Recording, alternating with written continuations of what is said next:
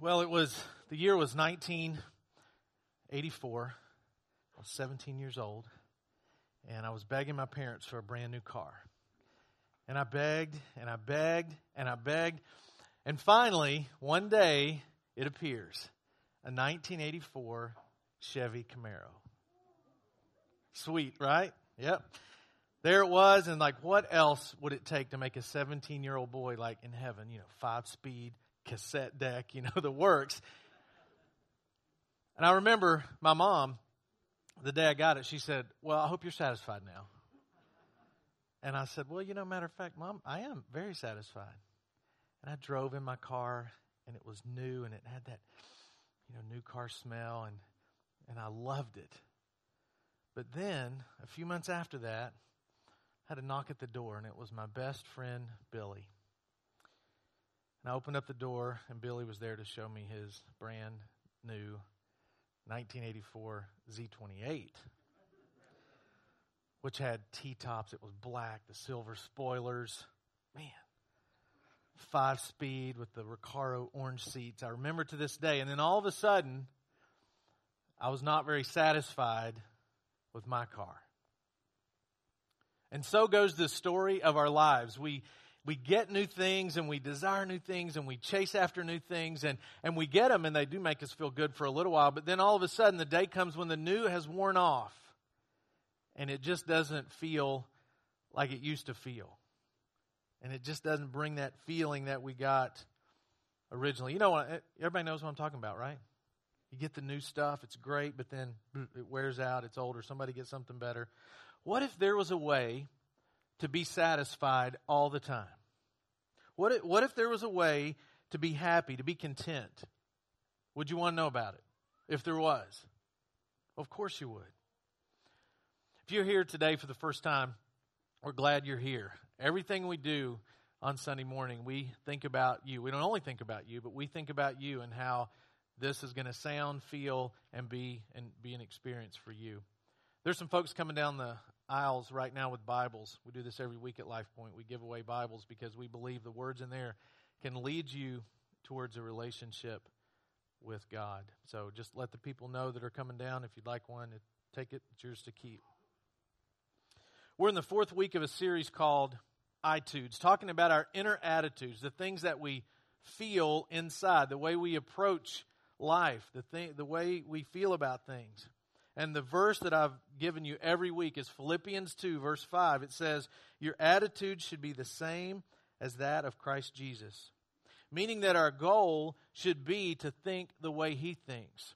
Our goal should be to react the way Jesus would react. To respond the way He would respond. In the book of Matthew, there's 4 books in the Bible that tell the story of the life of Christ. Matthew, Mark, Luke, and John.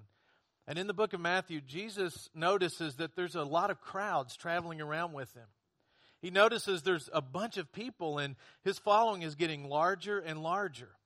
So He takes an opportunity in Matthew 5, 6, and 7, which is the longest recorded sermon of Christ in Scripture. And He takes the opportunity to let them know what following Him is all about. To let them know that following Him is about more than external rules and actions, that following Christ has to do with your motives. It has to do with your heart. And over again through this sermon in Matthew 5, 6, and 7, Jesus lets His followers know that Christianity is a religion not just identified by the way you act on the outside, but it's a religion that changes you from the inside out.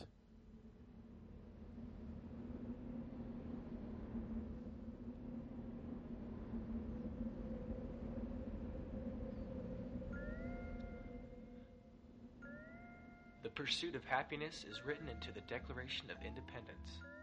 So that's what we do. We pursue and pursue. We convince ourselves that life will be better after we get married, have a baby, and then another. Then we are frustrated that the kids aren't old enough, and we'll be more content when they are. After that, we're frustrated that we have teenagers to deal with.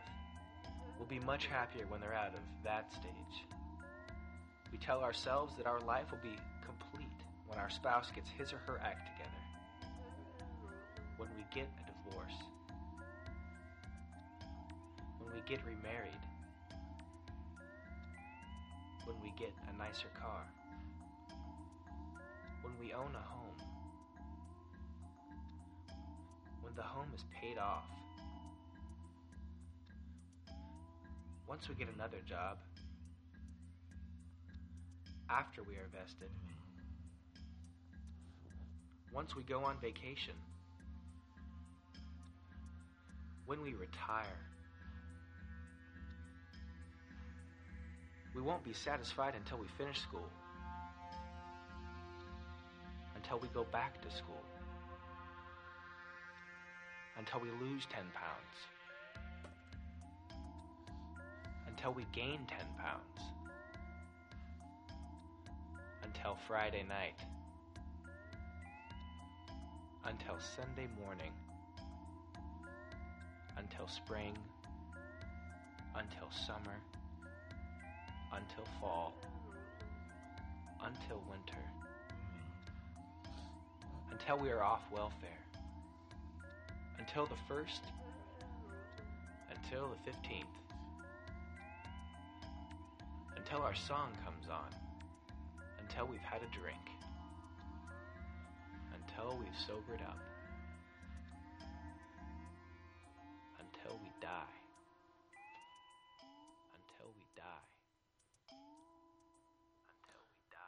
Unfortunately, a lot of people, a lot of us, we live our lives waiting for the next thing, waiting for the next thrill, waiting for the next purchase, waiting for the next acquisition, just waiting and waiting for the next thing in hopes that this thing, when I get it, this thing when I experience it, this thing when I do it, is going to bring me happiness. And then I'll be happy, and then I can sit back, and then I can start to enjoy life.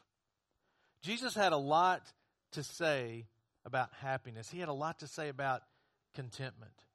And when he's on this mountainside teaching these crowds and crowds of people, he knew that even in the first century, people were dealing with contentment. People were dealing with the desires of wanting more and more and more, and thinking that there's something they can go and do and find and purchase and experience that's going to all of a sudden bring fulfillment to their life like they never had before. He knew that. And he says to them in Matthew 6, beginning in verse 25, "Therefore I tell you, don't worry about your life, what you will eat or drink, or about your body, what you will wear. Is not life more important than food, and the body more important than clothes?" And Jesus goes on to tell these people, just look around you. Look at the birds. I've never seen a worried bird. Birds seem to kind of have their act together. They know when to go south, know when to go north, know when it's time to go get the worm. Birds don't worry. And Jesus is saying, look, I take care of them so I can take care of you. And don't worry about what you're going to wear, because look at these beautiful flowers and the way that I've made them. And if I can take care of them, I can take care of you. He says, not even King Solomon in the Old Testament had as much going for him as one little flower that God puts in the field. And so Jesus said, in a sense, don't worry about stuff. I've got the stuff taken care of. What you need to worry about is your relationship with me, where you find contentment. You need to be concerned about not those things that are external, but the things that are internal. And he said, if you look to me first, if you seek me first, all these other things just have a way of taking care of themselves. It's kind of like last week when I talked about giving and the verse in Malachi that said, test me, give me a tenth and watch how I can bless you. And in this case, Jesus is saying, put me first and watch what happens. Put me first, and you don't have to search other places for contentment. You don't have to search for other things to fill you up. You don't have to search for other things to satisfy you if you put me first. Wouldn't it be easier to be content if we were convinced that Christ had it covered? If we were convinced He's got it covered. Being concerned about the stuff of life takes all the joy out of life. And Christ is trying to communicate to these people and to us that He is the source of joy, not things. In this sermon, Jesus mentioned King Solomon in the Old Testament. And King Solomon was rich beyond any of our wildest imagination. He was loaded. He was the Bill Gates of the Old Testament. He had lots and lots of money. And he could buy anything he wanted. He could do anything he wanted because he had the cash, he had the resources, and he could do anything he wanted. Wouldn't that bring happiness? Wouldn't that be great to do anything you wanted, go anywhere you wanted to go, buy anything you wanted to buy? You would think somebody like that could find contentment, peace, and happiness. But listen to what he says in a book that he wrote called Ecclesiastes in the Old Testament. Meaningless, meaningless, says the teacher, utterly meaningless. Everything is meaningless. This is coming from the richest guy in the world. The most popular guy in the world. The guy that probably had the most stuff in the world. But he was still searching. There was still something that had not filled him up. There was still something that he needed that he didn't have. In Ecclesiastes 1 verse 14 he says, I've seen all the things that are done under the sun. All of them are meaningless, a chasing after the wind. He's saying, I've done it all. Trust me, I've done it all. I've tried it all, and they're all meaningless. In chapter 2, he says this, I denied myself nothing my eyes desired. I refused my heart no pleasure. So everything he saw that he wanted, he got it. Everything he thought about he wanted to do, he did it. But he still wasn't content. That video you just saw asked the question, are you happy? Have you found happiness? Have you found contentment? Is there that income bracket that you're going for that you think, when I get there, then happiness? Is there the house or the car or the thing you want to possess that you think, if I get that, if I get there, then I'll have happiness, then I'll be content? If there's one word that describes our culture today, it's more. More. More of everything. There's more cars on the road. There's more houses being built. There's more roads being built. There's more gizmos, cool little gadgets to buy. There's more of everything. Everything's increasing. Everything's growing. There's just more. But how much is enough? How much is enough for us when we say, I've got enough. I've accomplished enough. I've experienced enough. There's two ways to get enough. Two ways to have enough. Get more or desire less. In the song Soak Up the Sun, Sheryl Crow says this, it's not having what you want, but wanting what you've got. One time Howard Hughes was asked, how much money does it take to make a man happy? And he responded, just a little bit more. Some of you here today are dealing not with more in the area of possessions, but you're here today wondering, is there more to life than what I've experienced this far? Could there be more to life than just working day after day after day, raising kids, going to my job, paying bills? Is there more to life? God says there is more to life than just that. We can experience so much more with Him. We can experience with Him contentment. Here's some facts about contentment.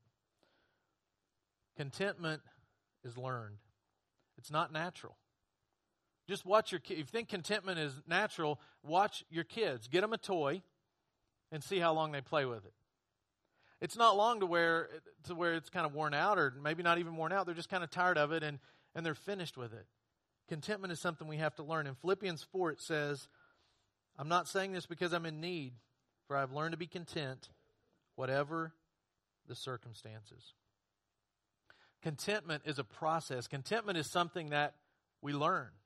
Contentment is not microwavable. It's not, you just can't pop it in the microwave and have it in a minute. It takes time. It takes a while to learn contentment. Another fact about contentment is that money doesn't bring it. Money does not bring contentment. U.S. News and World Report had this to say about money. It says Americans with household incomes under $35,000 say it would take $72,000 to fulfill the American dream. Those who make 100,000 say it would take 192,000 to fulfill the American dream. So if we could just double, then the American dream would be fulfilled. You know, the pursuit of money won't make you content. Money's meant to do good, to enjoy, but not to provide happiness. Money's not meant to be loved. Solomon said, whoever loves money never has enough. Whoever loves wealth is never satisfied with his income. This too, he says, is meaningless. You know, today we're 10 times more likely to suffer from depression than our grandparents were. 10 times. Anybody have grandparents that tell you stories of a simpler time, a different day, when they did shopping out of catalogs and they didn't walk around with cell phones? Maybe they didn't even have a telephone. I remember my grandfather telling me stories about the little town he grew up in and how the only way he could get in and out was a train. And when the train came, it was a big deal because the train came and there was like stuff on it, and you could go and get like a pair of shoes. And he would tell all these stories like of his grandmother getting around the fire with them and reading them a book, and how that was like the treat of the week or the month or maybe the year that Grandma would read a book. And I sit there and think, oh gosh, how did you survive? How did you do that? I wonder, what am I going to tell my kids? You know, kids, Daddy had to get up and walk across the room and change the TV channel. It was a hard life. It was difficult back then. We had 13 channels, and I just don't know how we survived. Or, you know, our internet had a wire. You know, we had to plug something in the wall. This doesn't have the same ring to it, does it? One day I was out with my oldest daughter, and we were at the airport, and she saw this thing on the wall, and she was kind of confused, and she said, Daddy, what is that? And it was a payphone. And she asked what it was. I said, well, it's a payphone. And she, what, a payphone? I said, well, you put a quarter in there, and, you know, you put the number in, you talk to somebody. And she's like, well, why wouldn't you use your cell phone? She just didn't get it. Just doesn't have the same ring. We're bombarded always with new, with more, with better, and always bombarded with reminders of what we don't have. You know, there's nothing wrong with more. There's nothing wrong with making more money. There's nothing wrong with any of that. But the Bible says to be content with what you have. Some people are going to be blessed with a lot. Some people are going to be blessed with a little. But God says be content with what you have. In 1 Timothy 6, it says, godliness with contentment is great gain. One of my good friends has on his desk a list. And the list is called Things I Choose Not to Afford. And he writes them down. One day he showed it to me. He had some things on there that he could afford, but he had chosen not to afford just because he wanted to do something else with his money. He had on there bass boat. I was thinking, oh man, that's a hard choice. Big screen TV, you know, it's like, cross that one off my list.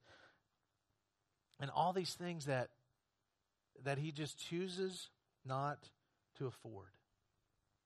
Because more than anybody I've ever met, he understands that the pursuit of money won't bring contentment. Another fact about contentment is that contentment is independent of our circumstances. You've probably heard somebody say, well, she's doing all right under the circumstances. Circumstances are not meant to be lived under. God wants us to live on top of our circumstances. You can be content regardless of your circumstances. And you can probably think of somebody that no matter what comes their way in life, they're content. Contentment has to come from something greater than that on the outside. And that's why Jesus gathered these people, this crowd on this hill, and said, contentment comes from a relationship with me. Contentment comes from inside, not outside. It comes from a heart-level relationship with Christ that affects the way you think. Life's always going to be full of ups and downs, good and bad. But if your contentment comes from something other than your circumstances, it's not going to be that hard to grab hold of. The last thought about contentment is comparison kills contentment. Proverbs 14 verse 30 says, a heart at peace gives life to the body, but envy rots the bones. You know, it's hard to be content when your neighbor keeps buying things you can't afford. And if I constantly compare myself to others, if I look out here and see who's here and I see all the nice full heads of hair, and then I think of my head, it's like, oh my gosh, you know. If I look at your possessions and I think about my possessions, it's hard to find contentment. If I compare my body, go back to that other screen. I mean that other slide, the one before that one. There you go. If I compare my physique to this guy, you know, he's got six-pack, got some nice muscles going there. I've got like a 2-liter, Coke. And so if I start comparing myself to this guy, I'm not going to be content with myself. Or if I compare the way I look to the way you look, or compare your possessions to mine, or what you drive with what I drive, or the way you are with the way I am, it's not going to be long until I have no contentment. That's the fastest thing that will kill your contentment, is comparing yourself to other people. There's only one of you. You're unique. So don't compare yourself with others and what they look like and what they drive and who they are, because that will kill your contentment faster than anything. You know, God wired us up to desire more. He wired us up to search for more, to long for more. That's just the way He made us. Ecclesiastes 3, verse 11 says this: God has planted eternity in the human heart. That longing that you have in your heart, that hole, that place that you wonder, am I ever going to get to a place in life where that's filled up and where I am completely and totally filled up? God put in every one of us that desire for more, because that's the desire for Him. That's the desire for eternity, for something that lasts. And lack of contentment comes when we try to put things in the space that God has reserved for eternity. Every person that's ever been born has eternity planted in their heart. And we get off track when we try to put other things in the place where eternity should go. So what if there was a way to be satisfied? What if there was a way to be content? What if there was a way to know that contentment would come your way and you could live with contentment and satisfaction? Psalm 37 verse 4 says, "Delight yourself in the Lord, and He will give you the desires of your heart." Following God is the only way to fill up the emptiness that we all deal with. Whether you're here for the first time checking out church, seeing if there's anything that can be offered here to make a difference in your life, or if you've been coming to church for decades, delighting in God is the only path to contentment, is the only path to satisfaction. Delighting in God and all the things, I mean, God's complex. You can't understand everything about God, but He still says, delight in me, and I will give you the desires of your heart. First time I read that, I thought, cool, I get anything I want. That's not what that means. It means that God will change your desires, and He will give you the desires that exist in your heart. And He will change you, just like Jesus was trying to show the people in the Sermon on the Mount. He will change you from the inside out. He'll be enough to fill you up. He'll be enough to satisfy you. He'll be enough to bring you contentment. So what does Jesus think about contentment? Jesus said, put me first, and all these things will come to you. All these things, including contentment and satisfaction, will come your way.